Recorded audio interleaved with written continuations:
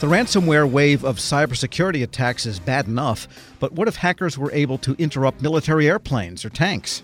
Platforms like that present their own challenges for data gathering and protection. For how this all might work, long-term cybersecurity executive Ralph Kahn. Ralph, good to have you back. Hey, great to be here, Tom. And you are working with a company called Shift5, and you are specializing in this idea of platform operational cybersecurity. And it's really nothing like cybersecurity for databases and communications networks running business applications, is it?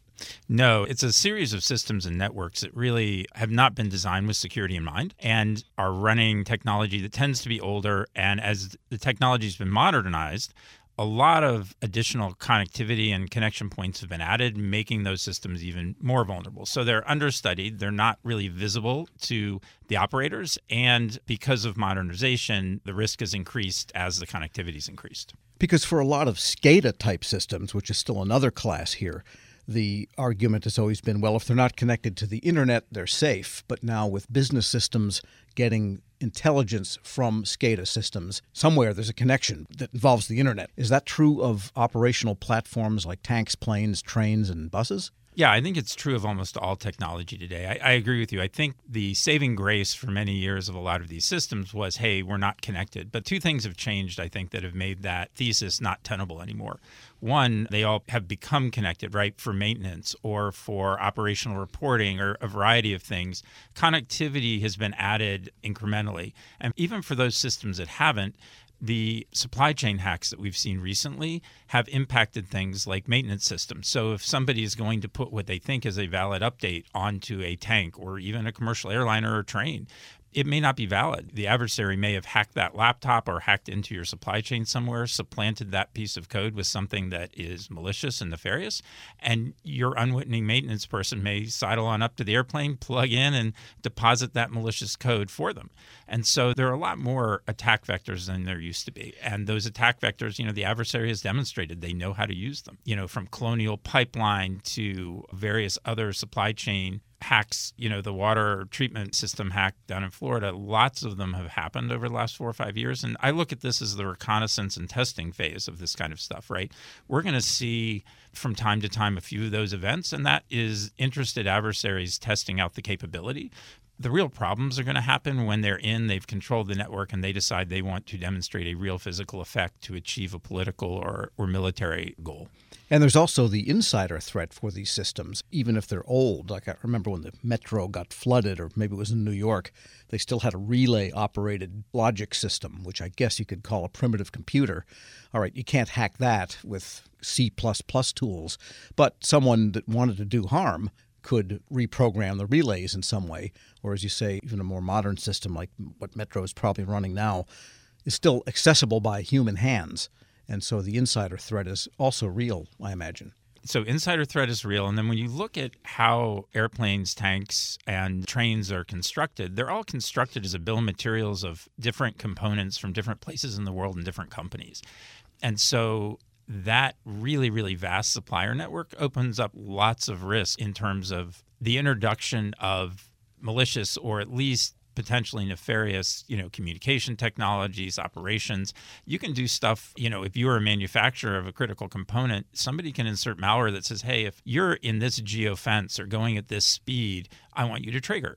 And that could be done months, if not years ahead. And so those devices, if they were flying over the wrong country in Eastern Europe at the wrong time, something bad could happen, right? It's that kind of complexity that gets really concerning really quickly. Yes, when you look at any aircraft, really, or a military tank, there is a bus on there of communication devices. So it's one big network that's controlling it from stem to stern, really, ships also. And that, in turn, is connected to some kind of a navigation system. The military forces are saying explicitly they want to be networked in their platforms. So the old argument of isolation is long moot, I guess. How do they need to proceed with these bust and then interconnected systems such that they can have some idea that they're safe? I think the first step is visibility, right? The first step is to get some sort of perspective on what's actually going on those data buses and what kind of communication is going on between the elements of those data buses.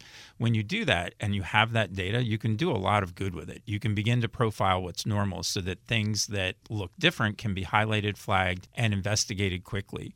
As you get more sophisticated, you can begin to apply machine learning or artificial intelligence to almost predictively say, hey, I'm seeing these 3 or 4 things that aren't normal. That usually is the predecessor to some sort of really bad thing, and we want to do something about it. And so visibility is the first step.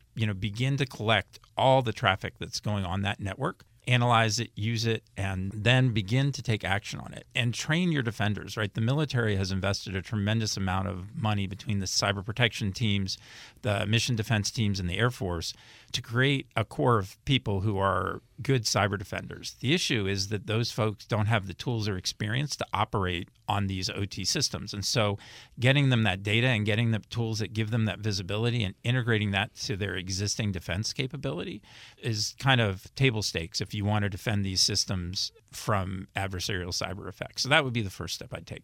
We're speaking with Ralph Kahn. He's Chief Revenue Officer of Shift5. And getting back to that visibility question, could the same data collected on behalf of proactive maintenance or predictive maintenance, which is a big trend in these complicated systems, could the same data you're collecting from your fan blades or your tires or whatever your gear works be also used for cyber purposes? Absolutely, it could. So that data, it's often difficult to discern the difference between a maintenance event and a cyber attack because they both cause unwanted effects. I'll give you an example. As we were working with one of our customers, we collected a lot of data and we actually ran through a live attack exercise and the cyber defense teams were able to defend against it. But as we were going back and analyzing the data, we were able to point out to the maintenance folks that one of the particular navigation components had been having problems that hadn't shown up in the logs and hadn't shown up as alerts in the cockpit. And yet it was having problems during the course of the flight. And so that's obviously of concern to them. They were able to look into it, remedy the issue. But it's things like that that you can find by collecting all the data. And, one of the things that I think it's important to mention is, as we begin to collect more and more data and more systems, data is not data. You need to have data enriched by context, like what's going on around it and with it. So as you're thinking about collecting data off of these OT serial buses, you need to collect it with context, like GPS, maybe flight speed, maybe, source and destination of message, those kinds of things, so that when it gets to the person actually doing the work and trying to draw the conclusion, it makes it much easier to establish the patterns, find out what's going on, and draw valuable conclusions. And what about the data types? Because many of the existing, still operating military systems were programmed long ago. There's some very old languages running and some very old operating systems still running in these systems. Can that be integrated? Is there a way to encapsulate the information without the data format? So in many cases, when you begin the process of creating visibility into these systems, you actually download the old ICDs, the interface control documents. And I've got the zeros and ones. What do they mean? And so part of the process is doing that and then having some really smart people reverse engineer the protocol, because the ICD is usually 80 or 90%. And then the engineers have typically added messages they forgot to put in the ICD. And so that effort needs to happen up front. And, it's one of the things that we've experienced at Shift5. If we work with these systems, both commercial and military, we'll start with the ICD and then our reversers go in and actually look at the data collected and then can determine what those, non-documented messages are. And then once you have all of this data collected, and you have whatever tools you're going to apply to it, a lot of the cyber operators are always after that, what they call single pane of glass for all of the cyber events rolled up into kind of a dashboard with alerts. Can operational data from these types of platforms be integrated into your network and applications data? Can it be, and should it be? So the answer is it can. The best way to do that is to be able to process that data real time on the weapons platform or on the plane or the train. And the reason for that is there's usually limited connectivity from those platforms back to a central location. So what you really want to do is only transmit the data that's critical and relevant.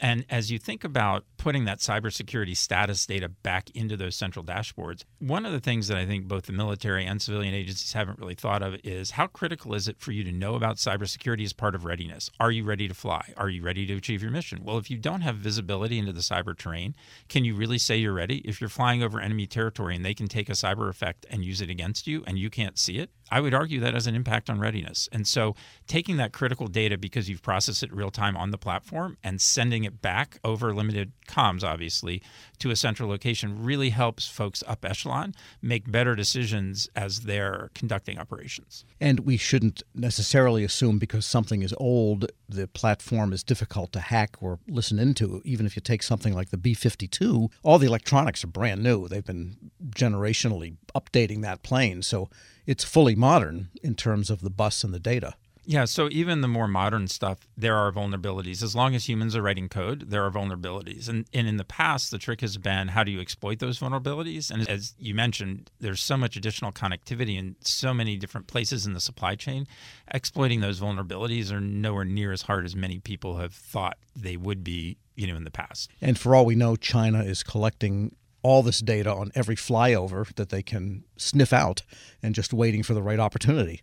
So, I think they can collect the data that way. You'd be surprised at what you can find on eBay, right? A lot of these components are common in commercial. We've discovered as we do some of the red teaming analysis and the cybersecurity risk assessments that we do, that we can find a lot of the components we need in public places. And if we can find them, anybody in the world can find them. Ralph Kahn is Chief Revenue Officer of Shift5. Thanks so much. Tom, always a pleasure to be here.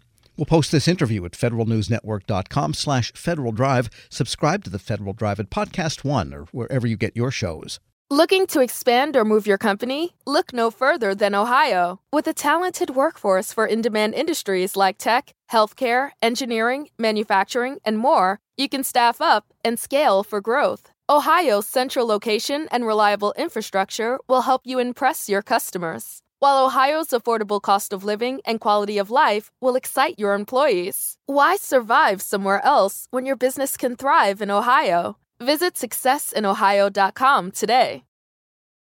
Grab a 30-day free trial of Live by Live Plus, and you'll get unlimited skips, commercial-free music, and all of the podcasts and live streaming events you can handle. Visit livexlive.com/podcast1 to learn more and start your free trial.